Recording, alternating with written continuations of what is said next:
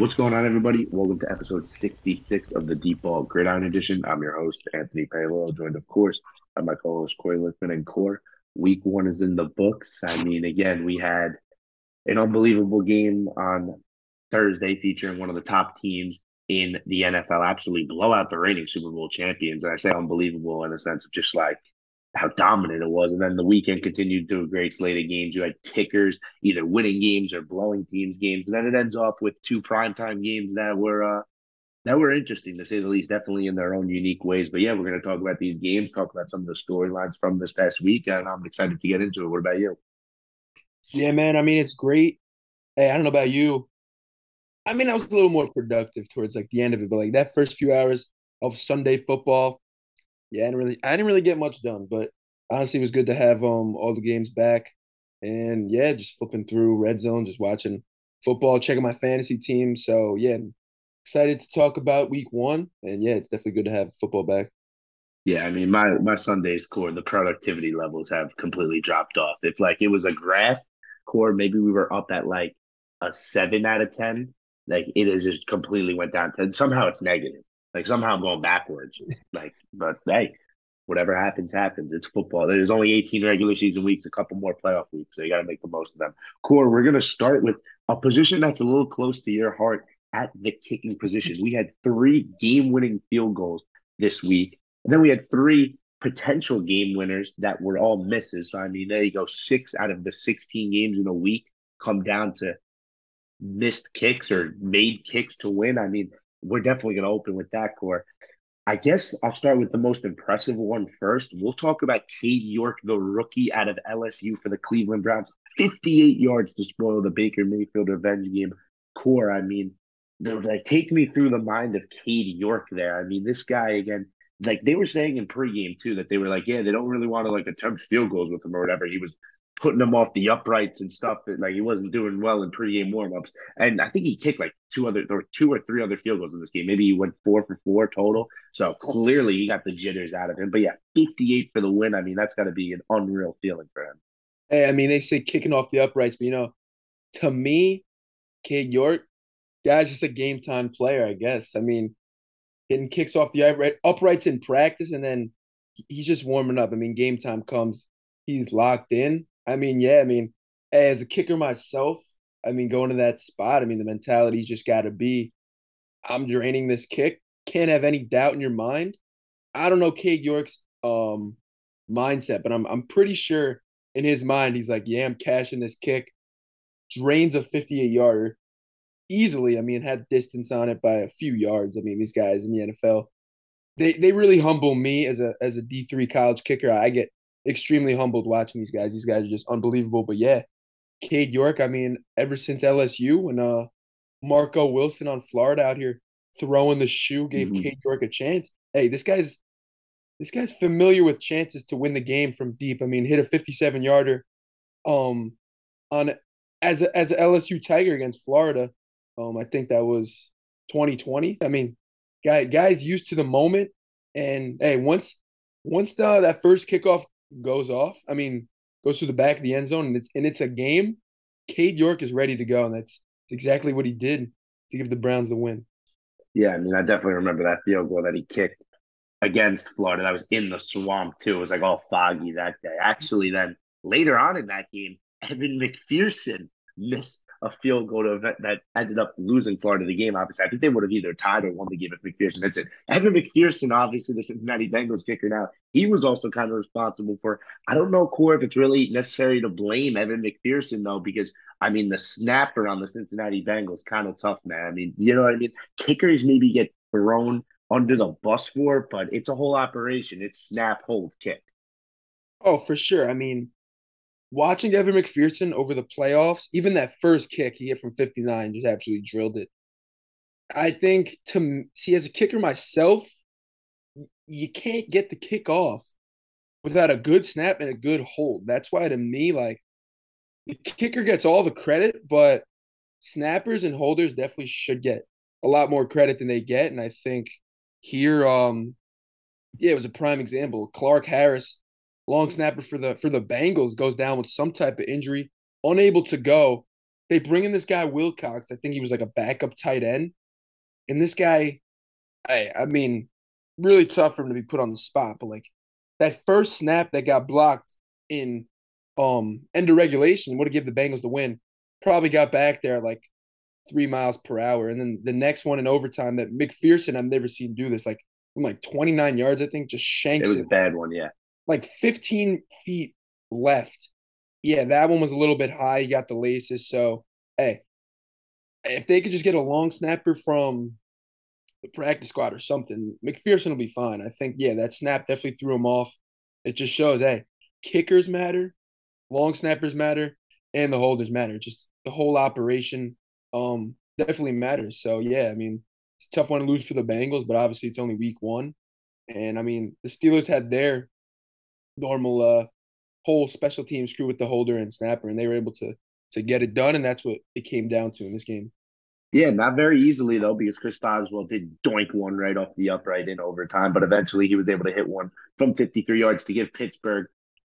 I don't want to say a much deserved victory. They did force Joe Burrow to turn the ball over 5 times, but again, the fact that he went to overtime in a game that honestly probably shouldn't have gotten to overtime because Cincinnati had a chance to kick an extra point to win it, and there was another point where they could have challenged, like, or that might have been the same drive though. Besides the point, they definitely could have won Cincinnati in regulation on an extra point, and they didn't. So Pittsburgh was lucky to even get that game into overtime. Besides the point, they weren't the only team, along with the Browns, to win on a field goal. Will Lutz, back from a season-long like absence last year. Will Lutz, I think it was a core injury he had there, core, but good for Will Lutz to see him back on the board kicking field goals for the New Orleans Saints. From 51, he hit his, and the Saints went down in that game early. I know that they were down for sure, 26-10 in that game. Then they scored 17 unanswered points. Michael Thomas, the big story in that one, 2 touchdowns. I believe it was 5 receptions for 57 yards. The 2 touchdowns, like both inside the red zone, both just looked like,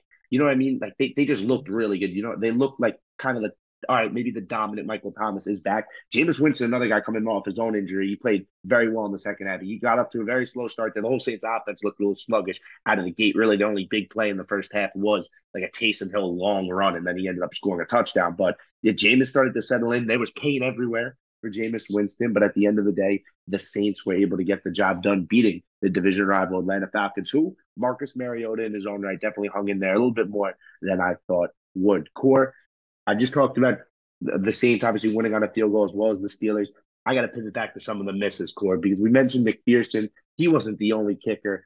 Unfortunately for Rodrigo Blankenship, he doesn't know when his next chance is going to be. He misses a field goal in overtime for the Indianapolis Colts, and the Colts are going to cut ties with him, the former kicker from Georgia, Dunn. It looks like the Colts are bringing in McLaughlin, Chase McLaughlin. I don't know if you remember the name. He's been like in and out of the Yeah, league. I believe he was brought into their practice squad today. But for Rodrigo Blankenship, he's really good. His rookie year wasn't as great this past, like in 2021, 2022. I mean, a game that the Colts honestly had no business even tying in this one. They were down like 20-3, score 17 unanswered points, bring it to overtime, had a chance to win it. Rodrigo misses, and it's like I said, it's just a tough life as a kicker. You know what I mean? When everything's going, like when you're hitting your field goals and stuff like that, maybe you aren't like you don't get the recognition you deserve. But when you start to get these misses and the misses pile up, then people like to point fingers, and unfortunately for yeah. Rodrigo, going to cost him his job.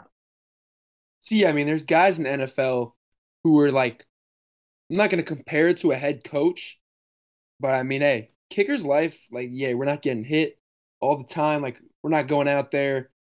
You're not asking us to go run a route and go catch a touchdown, but like, yeah, game's on the line. Coach is like, hey, you got this, and you got to cash it, or else it looks like the game's on you, even though it's not. But I mean, it kind of is. But yeah, Rodrigo, a guy who, yeah, I mean, his rookie year did really well. Georgia was pretty good. Nah, he was really good. But yeah, last year, I don't know what happened to him. I think he was dealing with injuries. I remember that Ravens game on Monday Night Football was when like I kind of Mm-hmm. started stop believing in this guy Rodrigo, and then he misses a 42-yarder in this game. I'm sure he'll get picked up, but I don't know. I mean, yeah, I guess I saw it coming. He also had two kickoffs out of bounds. So, I mean, yeah, tough for the poor guy. But I was gonna say, like, there's some guys in the league who have like an extreme like cold seat. Like obviously, like Justin Tucker. They're untouch. They're like kind of untouchables. You know what I mean? Like Justin Tucker could go on a 5 week like rut a little bit, and like you'll start to worry a little bit, but like you're not cutting Justin Tucker after 2 bad weeks or stuff like that. Like there are for sure other kickers in this league and stuff like where the leash is very short on it. That's what you're kind of trying to say. Yeah, I mean, Rodrigo, I didn't think was one of those guys, but I guess they were just like hasn't really established himself as like that good of a kicker yet. So I guess I understand it, but I even think Evan McPherson, like he's already proven himself. Like that dude is never getting cut if he I goes don't to know. a cut. I wouldn't say never. I mean, he is a rookie here. I Like know, but to throw him into the Tucker range of untouchable is a little like a little early, if you ask me. Like I think Bucker more Bucker than definitely. McPherson. And Yeah, Bucker, but Harrison Bucker dealing with an injury, absolute dog though, kicking a field goal. What was it like 54 yards? And like Corey, again, you could go touch it, talk about this more. It's like a one step or something like that. Which obviously yeah. you're not generating as much momentum and stuff like that. Don't have enough power on it. But good for Harrison Bucker. Justin Reed getting out there, getting to kick an extra point, get a little kickoff action. Cool. I mean, this is probably your dream episode. We haven't shut up about kickers yet. I'm sorry to like go again completely off topic in a sense, but like I don't get why more coaches don't do this. All right, there are 53 guys on an NFL roster, right? I believe like 47 of them dress. They're the most athletic kids probably on their high school team for almost for sure, unless they went to a crazy private high school college. So some of them probably kicked in high school because that's just what happens sometimes. You know what I mean? The most athletic kid does everything in high school. So you're telling me that there aren't more people, like more teams like the Chiefs who have like a Justin Reed out there? Because like this happens like a couple times a season where a kicker will get hurt and they don't have a backup plan. Now the Chiefs have a backup plan with Justin Reed. So like I don't get, and they used him in the preseason to test out if it would work. It worked. So they were able to use it and it contributed to their team successfully. So I don't get why, like in the preseason almost, I know kickers have to get their work in, of course, and stuff like that. But like, why wouldn't you have like almost like your best position play? I don't know. You know what I mean? Like Yeah, are yeah. you against that, or is that an insult to the kicking brand? Oh, that's definitely not an insult to the to anything regarding kicking, the kicking brand. I mean, if you tried out like most of the guys, I'm sure most of them probably are not good at kicking. But yeah, there are some guys on the team who are just probably natural all around athletes. And it's not like, yeah, I mean, there's no NFL teams dressing two kickers. Maybe, I mean, maybe the punter can kick. But yeah, I mean, Justin Reed absolutely has a cannon for a leg. Guy hit one through the uprights on a kickoff. But I think this week the Chiefs are going to go with Matt Amendola at kicker. But yeah, Reed definitely came in, hit an extra point, hit a touchback. So I mean, they were blowing them out anyway. But yeah, I mean, I honestly like that idea, Pal. I mean, just try to get like some type of guy. I mean, you don't need that as much in college. I feel like there's more kickers that dress, but Yeah, like because in the you NFL, could dress a bunch. yeah, in the NFL though, yeah, if like as an emergency kicker, I think it's definitely smart to find someone on the team who could do that. And like I'm not saying that you got to find a Justin Reed too, where he's got to do the kickoffs and kick it out of the end zone. That like your punter at least maybe can do the kickoff or stuff like that. But at least an extra point, like just have some sort of backup plan or something like that. I Yeah. don't know. Let's talk about some bad kickers again, Core, and then we'll talk about other stuff before we get into the dominating performances of the week.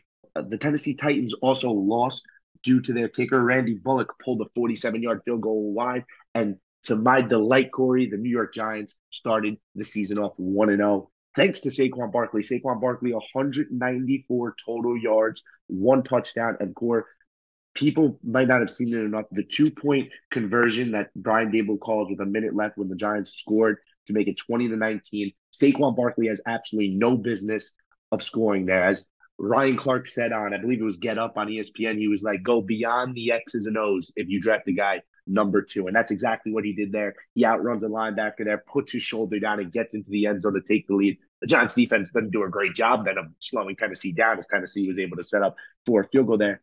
But Bullock misses it, and the Brian Dable era starts off 1-0 in New York. I thought the Giants showed a lot of heart in this game, coming back. I believe they were down 13-0 at the half. So really good for them. And their defense really kept them in that game. I mean, it was an ugly first drive for them when Hilliard went down the field and like uh, scored a touchdown. He had 2 receiving touchdowns in this game. Dontrell Hilliard. That's a story for a different day. The Giants linebackers now they have to figure out how to guard running backs.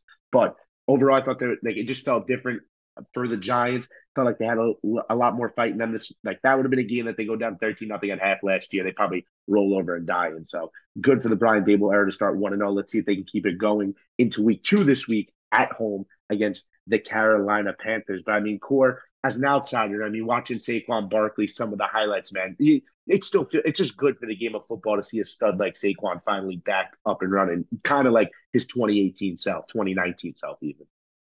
For sure. I think this is Saquon's fifth year in the league. I mean, his rookie year, he was an absolute monster. And his second year, he was still pretty good, but like ever since then, like injuries have really killed him. So I mean, in this first game back, he looked pretty healthy to me. So obviously Saquon coming out of Penn State was supposed to be like some like a really big stud running back. Like obviously the talent, the strength, the speed, just like everything is there. So I agree. I think the game is definitely better when you got a stud running back like Saquon Barkley able to put up 194 yards from scrimmage, get in 2-point conversions like that where Daniel Jones gives him the little Patrick Mahomes pitch and he fights off defenders and falls into the end zone. I also loved it was clear that Saquon this game like meant a lot. Like Mm-hmm. I think obviously he played really well. Obviously he had 194 total yards, but you saw like after they won, showed a lot of emotion after his 2-point conversion, showing a lot of emotion. Like as a fan, as a player, and like I mean players of that team, like I'd say Saquon probably. I mean when he's healthy, I mean it's hard to rank players, but I'd say he's like the best overall like player on the Giants. So like see like your best player um get hype like that, I think's got to fire up the rest of your team, and especially going into Tennessee, a good team, and getting that first win to go 1-0 is definitely pretty big. As the Giants now schedule for the next few weeks is a little lighter, and maybe if they put things together, they can get off to a really good start. Yeah, listen, I was trying to tell people that the Giants play like a good football team this year, that they could definitely win 8, 9 games the way their schedule just kicks out. Not like, again, maybe there's some bias there, but at home against Carolina, at home Monday night against Dallas with no Dak Prescott, and at home against the Chicago Bears the next 3 weeks. You want to be a good football team, you got to win those games. And the Giants, they control their own destiny in that sense. Core, let's go to the last of the kicking fiascos in this game. Brandon McManus lined up for a 64-yard field goal to everybody's surprise. Peyton Manning called timeout 62 times on the Manning cast. I don't know if you saw that clip on social media. Hilarious, because Oh, really? I just don't know what Nathaniel Hackett and the rest of the Broncos coaching staff was doing. I think that was one of the most poorly executed end of game drives I've ever seen. 4th and 5, and you're going to line up to kick a 64-yard field goal instead of giving the ball to your $240 million quarterback. They just traded 2 first-round draft picks for, 2 second-round draft picks for Noah Fant and Shelby Harris. I think it was moronic that Nathaniel Hackett went for that there. And I mean, listen, he knows his kicker better than anybody else, but we're not talking about like, even if he lined up there for like a 58-yarder, I would say, I would be like, all right, like you know what, like that one maybe I could. 64 is a little absurd, and like I said, he saw McManus all through training camp. But I don't know, like if I was a Denver Broncos fan, I would be livid that we just traded all of this for Russell Wilson, and when the game was on the line, we sent out McManus when 64. I don't know about that. See, the thing is, I know Russell Wilson was like he said like he was like asked McManus, he's like, where do you want the ball? And he was like, yeah, give me to the 46 left hash, and they got him there. And obviously he didn't deliver, but like that's just a really tough kick. I saw McManus like tweeted, he was like, I told him like get me there, I just got to make the kick. Like, hey, as a kicker myself, it's good to have confidence like that. But at the end of the day, like Russell Wilson, he'll probably be in Canton, Ohio one day. He's probably a Hall of Fame quarterback, I think. So you're getting all this money. We're not even 50, there was 50 seconds left when that 4th and 5 like play ended. So you had 50 seconds and literally let the clock run all the way down. Like you got to try to attempt another play. 64 yards is just so deep. Like have confidence in Russell Wilson, in your receivers, in your tight ends, in your running backs, your O-line, just the whole offense to be able to complete a pass for over 5 yards and then get the first down and take it from there. Like if I'm Nathaniel Hackett, I'm literally running a play or calling the timeout. Like, just run a play with like 45 to 50 seconds. If you don't get the first down, like, I don't think anyone's gonna be like, you should have kicked the field goal. Like, you're 64 yards away. So I think Russell Wilson, I didn't like his mentality personally after the game. I don't think he wanted to like disrespect the kicker and be like, screw the kicker, like we should have went for it. I think he was being kind of polite, but like at the end of the day, like you're getting this much money, you got to be that guy. We're not even asking you to get a touchdown. Just like there was 50 seconds left, just complete a fourth down conversion. Obviously, easier said than done, but you get that fourth down, you take it from there. It makes it a way more manageable field goal. I mean, all night the team was in the red zone, moving the ball down the field. So like moving the ball wasn't the problem. It was putting the ball in the end zone while in the red zone. So I really don't like the call from Nathaniel Hackett. I think you definitely got to go for it on fourth down and take it from there. Yeah, I mean, the Broncos, they were extremely sloppy in every aspect of the game, if you want to say like coaching wise and just on the field wise. I had over like 100 yards in penalties. I think at least 15 penalties, I think they were up to at some point late in that game.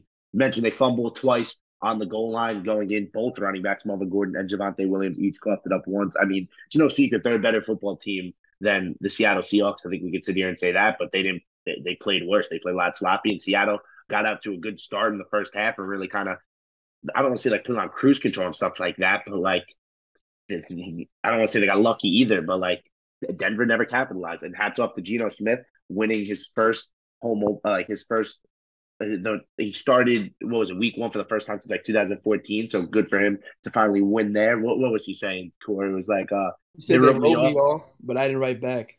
Now Geno Smith ain't writing back. I mean, hey, listen, he got off to an awesome start in that game. I think it's interesting to see where the season takes Geno Smith. I don't think Seattle went into the year and was like Geno Smith is our franchise quarterback for the next 5 years. But yeah, let's see where Geno can take them. Who knows? I mean, Seattle, their offensive line looked a little bit improved. Jamal Adams looks like he's going to be out for quite some time. He left the game with an injury. They got a lot of young pieces there, but I don't know. Maybe Seattle could be an interesting team. Maybe they could play a little bit of spoiler. I don't think necessarily they're a playoff roster, but yeah, who knows? They can maybe be competitive down the stretch. And then one last thing, Core, I mentioned some other comebacks in Saquon and Michael Thomas.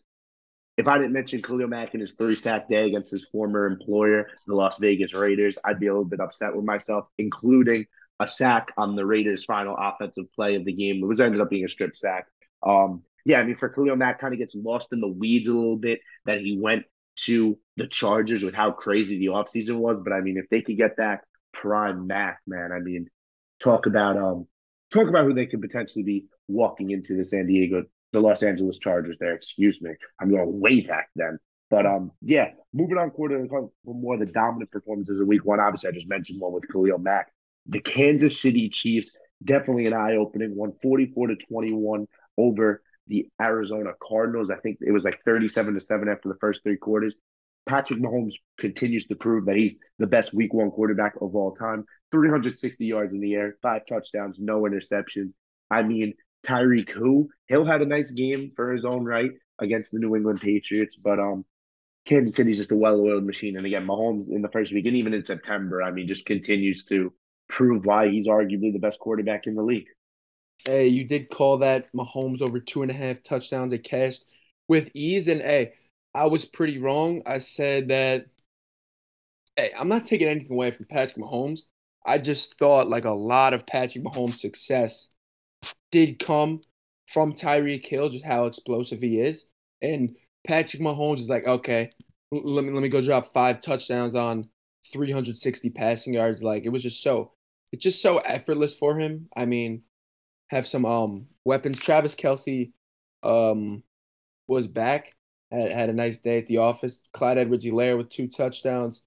And yeah, I mean, the Chiefs, I think this is definitely a scary sight for the league. I think we were all curious to see how the Chiefs would be. Like, I don't think anyone was like the Chiefs are not a playoff team because I think when you have Patrick Mahomes at quarterback and you still got a lot of weapons on the outside, even without Tyreek Hill, like that's a playoff team. But I think for them to come out and make a statement, I'm not saying the Cardinals defense is good because it's really not that good. But hey, I mean, the offense was moving the ball pretty easily.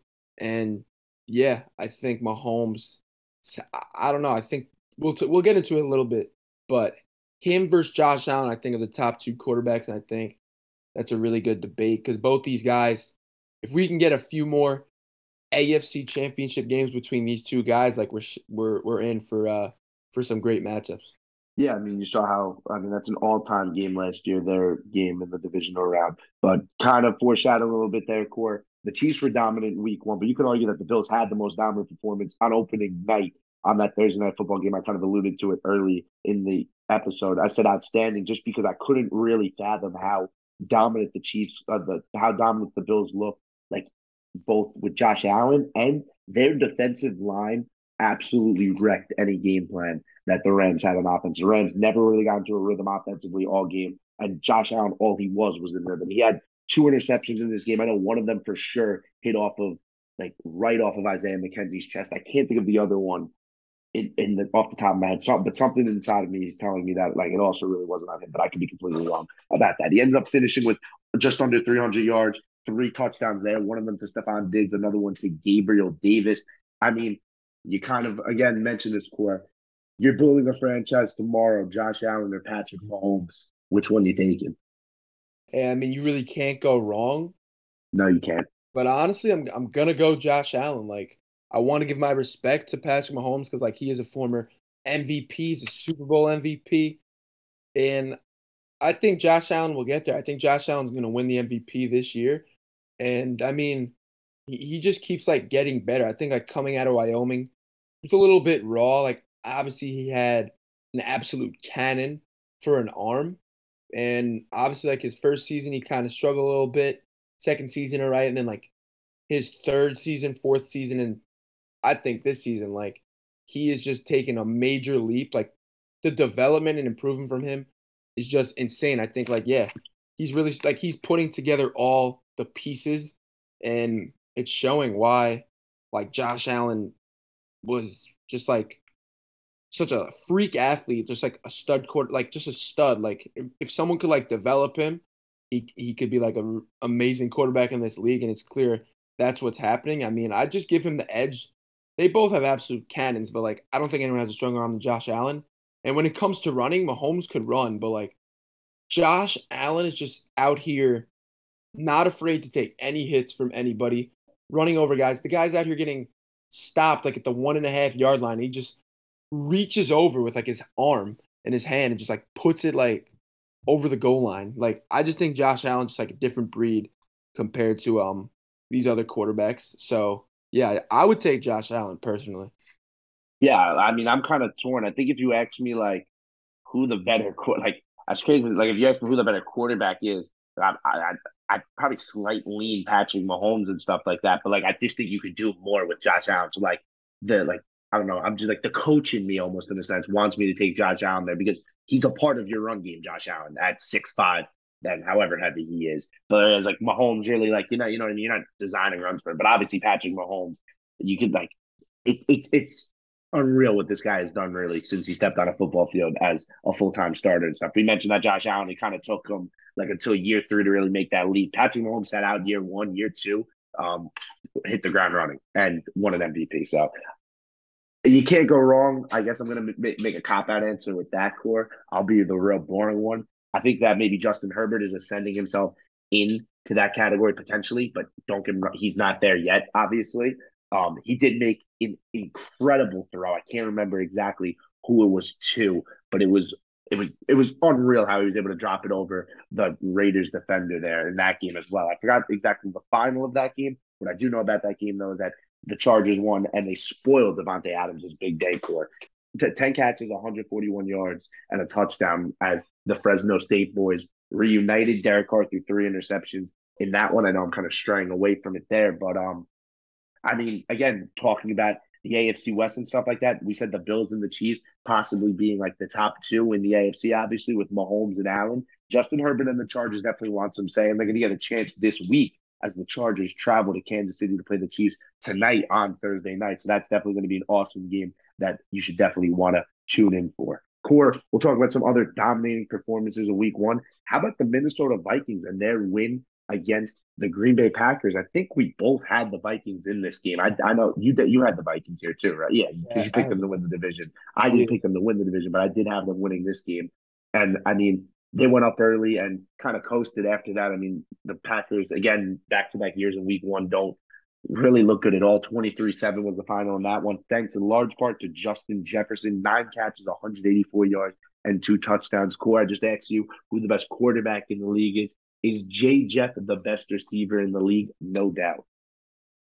See, I think Justin Jefferson, I want to say he is the best, but like I'm still gonna say I'll still put Devonte Adams at number one just because Devonte Adams has been doing it for a long time, and to be fair, like Justin Jefferson is absolutely a superstar in this league, but it's not like Devonte Adams' production has really like fell off where I could say, yeah, I'll put Justin Jefferson over him. Like I think like how good like we can't even forget about Cooper Kupp. I think those are the three best by far right now. But Justin Jefferson, like how good he is, like Devonte Adams still like we see this.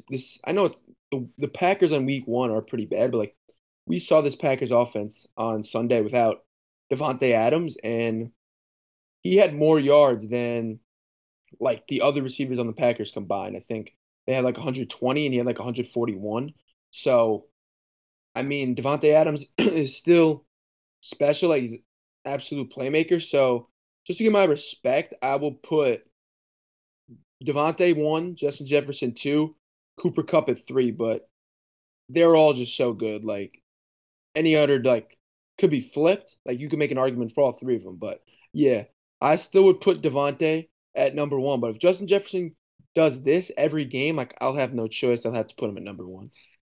Yeah, I'm in agreement with you. I think Justin Jefferson definitely deserves to be mentioned alongside the top receivers in this league. I think Devontae Adams still definitely does have a slight leg up on him, and I think a lot of the other guys comes down to like certain scheme wise and stuff. Like if like Cooper Cup on the Rams and the Rams usage of him and stuff. Like obviously, like his numbers are going to be towards the top of the league, maybe better than like I might rate Cooper Cup and stuff like that. I'm not saying I think Cooper Cup is absurd. Again, I think he's a top three receiver in the NFL. I think there's a lot of other guys too who deserve to be possibly mentioned in this debate. Jamar Chase being one of them, Stephon Diggs, and Tyreek Hill for sure. I think Mhm. maybe out of those three, I'd probably slot Hill above Jefferson, but I don't know, man. The gap's getting really, really close, really, really fast for Justin Jefferson. Kevin O'Connell, the new Vikings head coach there coming over from the Rams, definitely did a good job of using him. Played him a majority on the outside too in this game, but the Packers sat in a lot of zone coverage this game, which is kind of strange. I know Justin Jefferson said that too. He was surprised, and Jair Alexander was even like, I kind of wanted to shadow him. Which I mean, Jair Alexander, he was a little banged up last year, but I mean, this guy's like one of your top man to man corners in the league. I was definitely little, like I said, surprised not to see him following Jefferson, but I guess that's what happens when your defensive game plan is to sit back in zone, let Jefferson get you for 184, and 2 tutters. But I won't anoint him as the top receiver in the NFL yet, Core, but he is definitely closing the gap really fast. Another guy who I don't think he's again a top receiver in the league, but if he keeps doing performances like he did this past week, AJ Brown in his Philadelphia Eagle debut went for what was it, 10 catches and over a buck 30. 55, So yeah. Jalen Hurts, I mean, finally found his true number one target. I know Devonta Smith. I mean, he might have been held off the scoreboard in this game, Devonta Smith. So, which is kind of a little upsetting to see. Yeah, he was Mhm. on 4 targets, but Yeah. AJ Brown steps into that wide receiver one role. And Core, I know you kind of wanted to talk about these two guys, two teams really in the NFC, if you want to say, who kind of like were both kind of surprising how he gets dominant. I won't say the Eagles' victory over the Lions because the Lions hung around, but like the Eagles' offense and the Vikings. I mean, Corey, these are two teams who maybe before the season they were maybe on a lower tier in the NFC, and now, I mean, you see maybe the Packers here. Maybe they won't be as good this year as evident in week one. You see the Cowboys will get to definitely losing a couple pieces, a couple really big ones. Like I said, we'll mention that. I mean, maybe one of these teams goes on has a real good season, catches momentum, and who knows, lights it up in the playoffs. So I'm curious between the Vikings and the Eagles, which of these two teams do you think could continue their week one performance and like be sustainable throughout this season and the playoffs? Like if you had to back one of these two teams, who would it be? See, like, yeah, I was just gonna say, like, I think the NFC is wide open. I'd say right now the best team is the Buccaneers, but after that, very wide open. And if I had to back one of these teams, I'm backing the Minnesota Vikings. I think with a new head coach, Kevin O'Connell. I mean, Justin Jefferson. I mean, you saw what Cooper Cup did last year with the Rams. With Kevin O'Connell at offense quarter. Now him at head coach, he's gonna make sure to get the ball to Justin Jefferson a lot. Yeah, I mean, they still have a lot of weapons outside of that. Like you look at the run game. I mean, yeah, the Eagles do have Jalen Hurts, a running quarterback, but Dalvin Cook's still a top running back in the league. Adam Thielen, a wide receiver too. And then, yeah, I mean, this defense, off the top of my head, a little bit of a casual, I guess. Like I can't really name that many guys, but obviously um, they held Aaron Rodgers to 7 points. And I mean, even last year, like they played a lot of one score games. If they could just flip the script a little bit and be on the winning side of those, like they're a really good team. So I think both these teams are gonna make the playoffs. I think they both win their divisions. But yeah, I'm gonna give the edge to the Minnesota Vikings, and they're gonna square off on Monday Night Football. So that should be a really good game. But yeah, I'm gonna side with the Vikings. Yeah, part of the reason why we kind of brought that debate in, we'll talk about our game pick and who we have in that one there.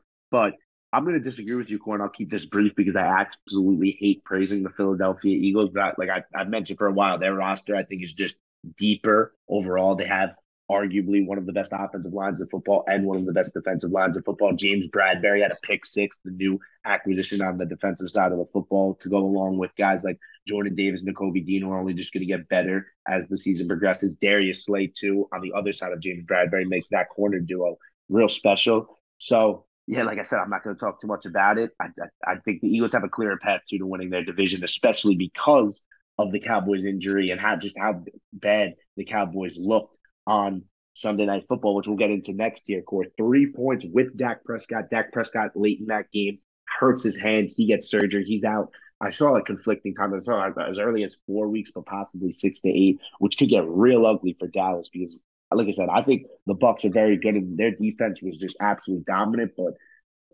I almost had to take a step back. I was like, is the Bucs defense really that good, or is Dallas's offense like bad? I think it was a little bit of both, but nah, the thing about this Dallas offense, like last year, they were very explosive, but you lose Amari Cooper, a guy who's been here a few years, a main target, a main like favorite target of Dak Prescott, and Michael Gallup not there right now. Like right now on the outside, you even lose Cedric Wilson. Like they're kind of like shallow on the outside with weapons. I mean, Ezekiel Elliott, he certainly has seen better days. I mean, Tyrone Smith, offensive like, yeah, tackle, he's out. So this offense is certainly not what they were last year. I'll still give credit to the Buccaneers. I mean, Devin White, absolute stud. And yeah, this Dallas offense, I think even with Dak Prescott, is unfortunately, I think at best like mediocre offense. I think their defense might honestly be. I think their defense right now is the strong suit of that team. I mean, they just like lost a lot of weapons on the offensive side of the ball, and I know Dak like was dealing with like somewhat of an ankle injury going to this. Now he's got a hand slash finger injury, but yeah, I mean, outside of CD Lamb, and I'll give my credit to Dalton Schultz. I think he's an underrated tight end too. For Outside of those sure. two guys on the outside, like you really don't got a lot of weapons. I mean, Zeke, I said, seen better days. Tony Pollard's a nice little like gadget, like I wouldn't say gadget, just like pretty versatile offensive player. But yeah, I would say like we know what the Bucks defense is, so I'd say more of this did go to the to the Cowboys like poor offense. Yeah, I think the biggest part about it too was just like they lost La'el Collins and Connor Williams in the offseason, two of their starting offensive linemen. Then, unfortunately, right before the season starts, you lose Tyrone Smith. So they had to bump their first round draft pick, Tyler Smith, I believe is his name, a rookie offensive tackle out of Tulsa from right tackle to left tackle. As Rex Ryan was even saying, I mean, you draft an offensive lineman in the first round out of Tulsa. Like, Tulsa, don't get me wrong. I think they're in the American Conference and stuff. That's not your premier program. Like, Evan Neal was playing right tackle for the Giants, and he was a 3 year starter at Alabama in the SEC. Like it's a pretty big jump to then go protect Dak Prescott's blind side going against guys like Shaq Barrett on the Buccaneers defense and stuff like that. So listen, I think injury is definitely playing a big part in Dallas' season going into week one and their performance in week one. And unfortunately, they're going to get plagued by it with Dak out now. Gallup might be coming back pretty soon, which will definitely help. But Cooper Rush throwing them the football, I don't feel great. I think that Dallas is a like like even with as good as the defense as they have, I think they're the clear worst team in the NFC East with Dak Prescott not at quarterback and Cooper Rush there. Now, who knows? They said that they might not make a move for a guy like Jimmy Garoppolo. I think that connecting the dots makes so much sense, but maybe San Francisco doesn't want to deal him for anything less than a second round pick. And Dallas is like, why would we give up a second round pick for a 4 week rental potentially? So it remains to be seen what's going to happen at the quarterback position there. But if I'm Dallas, I'm definitely maybe hitting a little bit of a panic button because one, I looked bad in week one. And then two, obviously, we're without our starting quarterback there. So you kind of almost have to tread water here and definitely figure something out. Ezekiel Elliott is going to kind of have to try to carry this offense, which with an offensive line that did not perform well. And like I said, we know that the Bucks, I mean, they've been dominant these past couple of years. And Todd Bowles in his first game as the Buccaneers head coach definitely had his defense humming all night. Core, I kind of mentioned how I'm just worried about the Dallas Cowboys after week one. What's another team that you kind of you know what I mean? We're not slamming the panic button yet because week one obviously is the week that everybody overreacts and stuff like that. They're like, who are you a little bit worried about after week one? Yeah, I mean, I expect them to fully bounce back in week two, but honestly, like I'm concerned about the Green Bay Packers. I'd say just I don't know. I mean, Aaron Rodgers, I think still is like obviously an elite player, but I don't know, like who does he like who is a reliable target like he can even throw the ball to right now? Like, I mean, does have Randall Cobb, but this isn't 20 like 14 where Randall Cobb is just is like kicking into gear. Like he's a little old. Like if he's gonna be your number one, I'm gonna say your number one option, but I don't know. I just think it's gonna be tough. Like they're gonna really have to rely on that two-headed running back committee, not only running wise, but to catch passes out of the backfield. Because I mean, I expect Christian Watson to be better. He dropped a really bad like he was in stride. Rodgers put it right on him and it just went right through his hands. I mean, he's a rookie. I'll give him a pass for that, but I don't know. Like you really look on the outside, and I don't know. Like I don't even know who. I don't even know Romeo Dobbs. Like I think he's a rookie out of Nevada, but like I don't really know Mm-hmm. him much. I don't know. I just think they're gonna. I don't think this offense is gonna be how it was.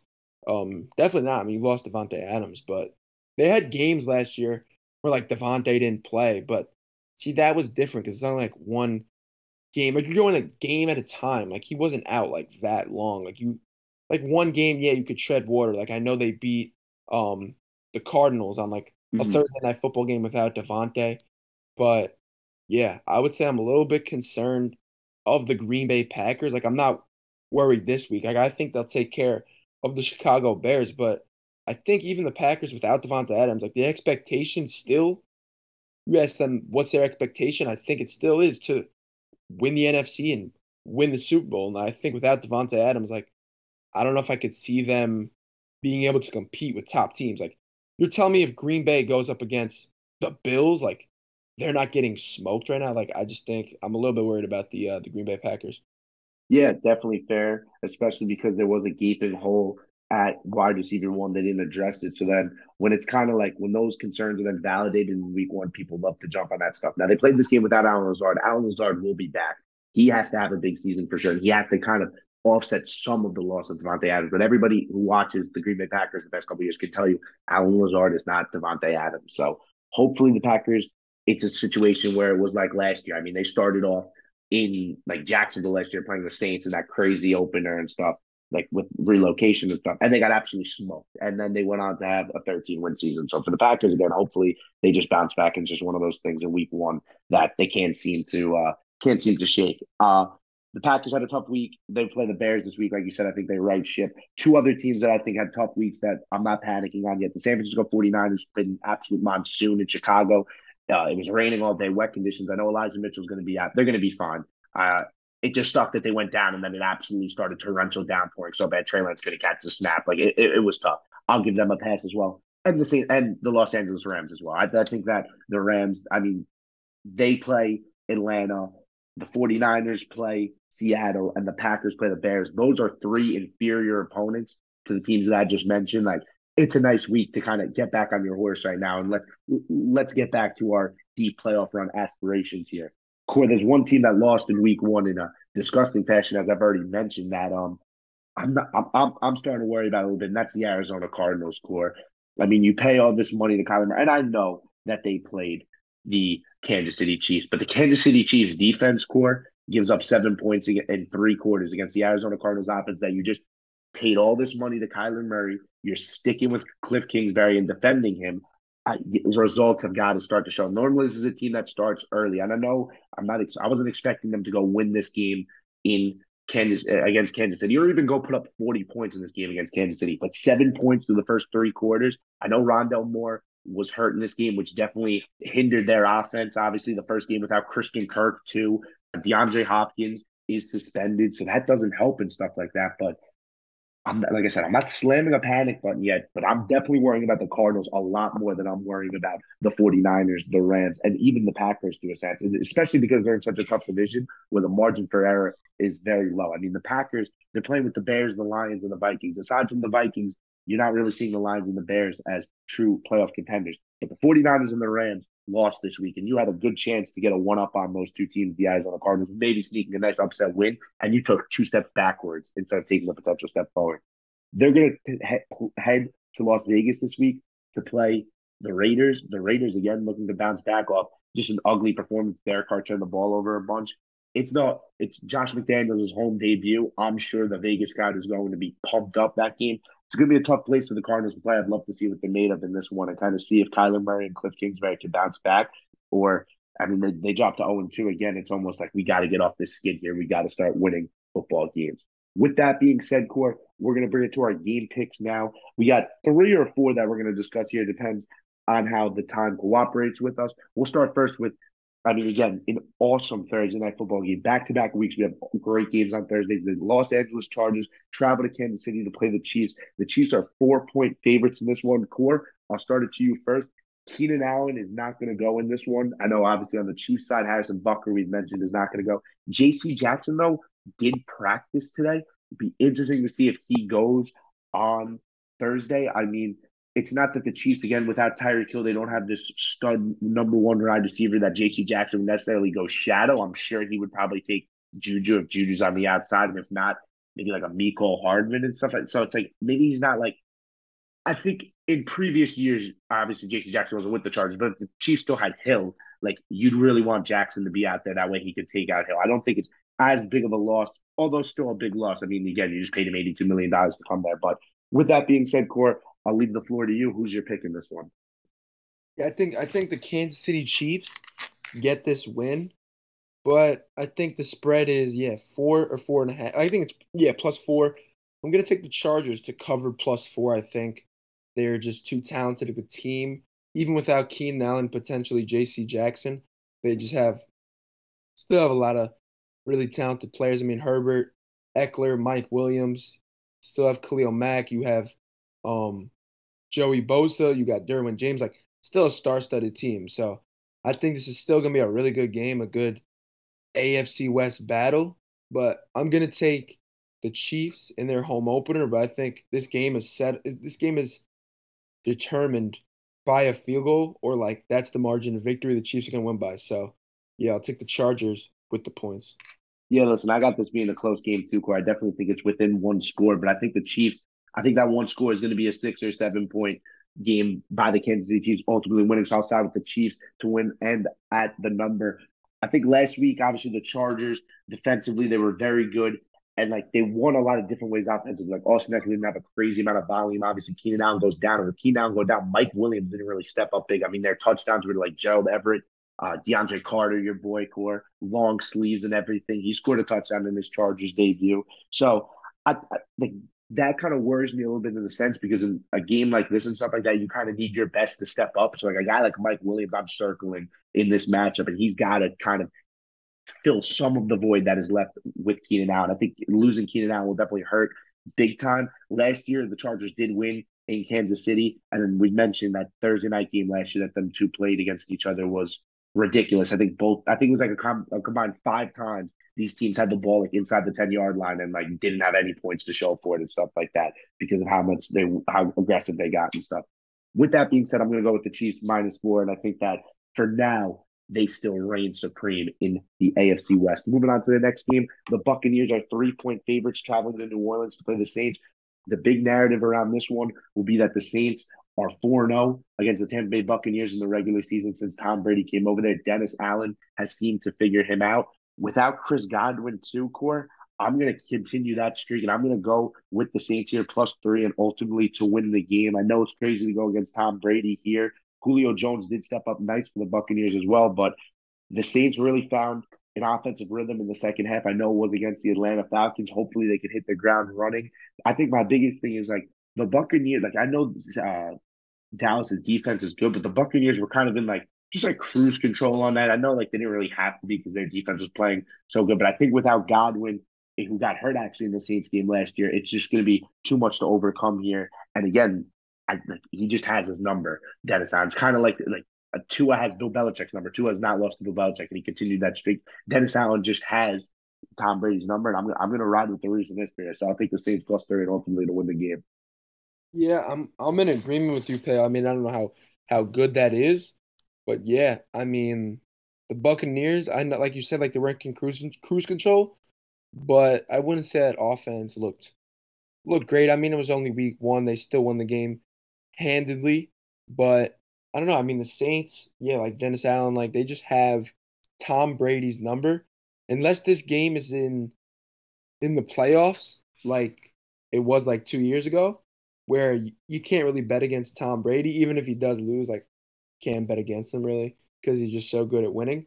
But in the regular season, week two, I'm gonna ride with the Saints +3 and to win the game. I just think that defense stifles Tom Brady for some reason. I think this offense pretty well improved. We didn't really talk about it, but obviously Michael Thomas is back, but Jarvis Landry in week one had over 100 yards um receiving. So yeah, I'm gonna take the Saints to win this game.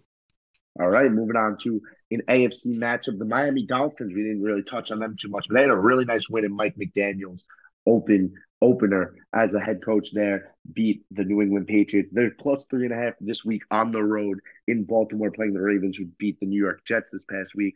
I'm kind of on the fence here. I love the Dolphins' new energy around them. McDaniel went for it on like 4th and 7, and Jalen Waddle turned that into a long touchdown. So I'm liking the confidence around this team. Now, obviously, I think the Patriots roster is a little weak. Baltimore is definitely a step up from that.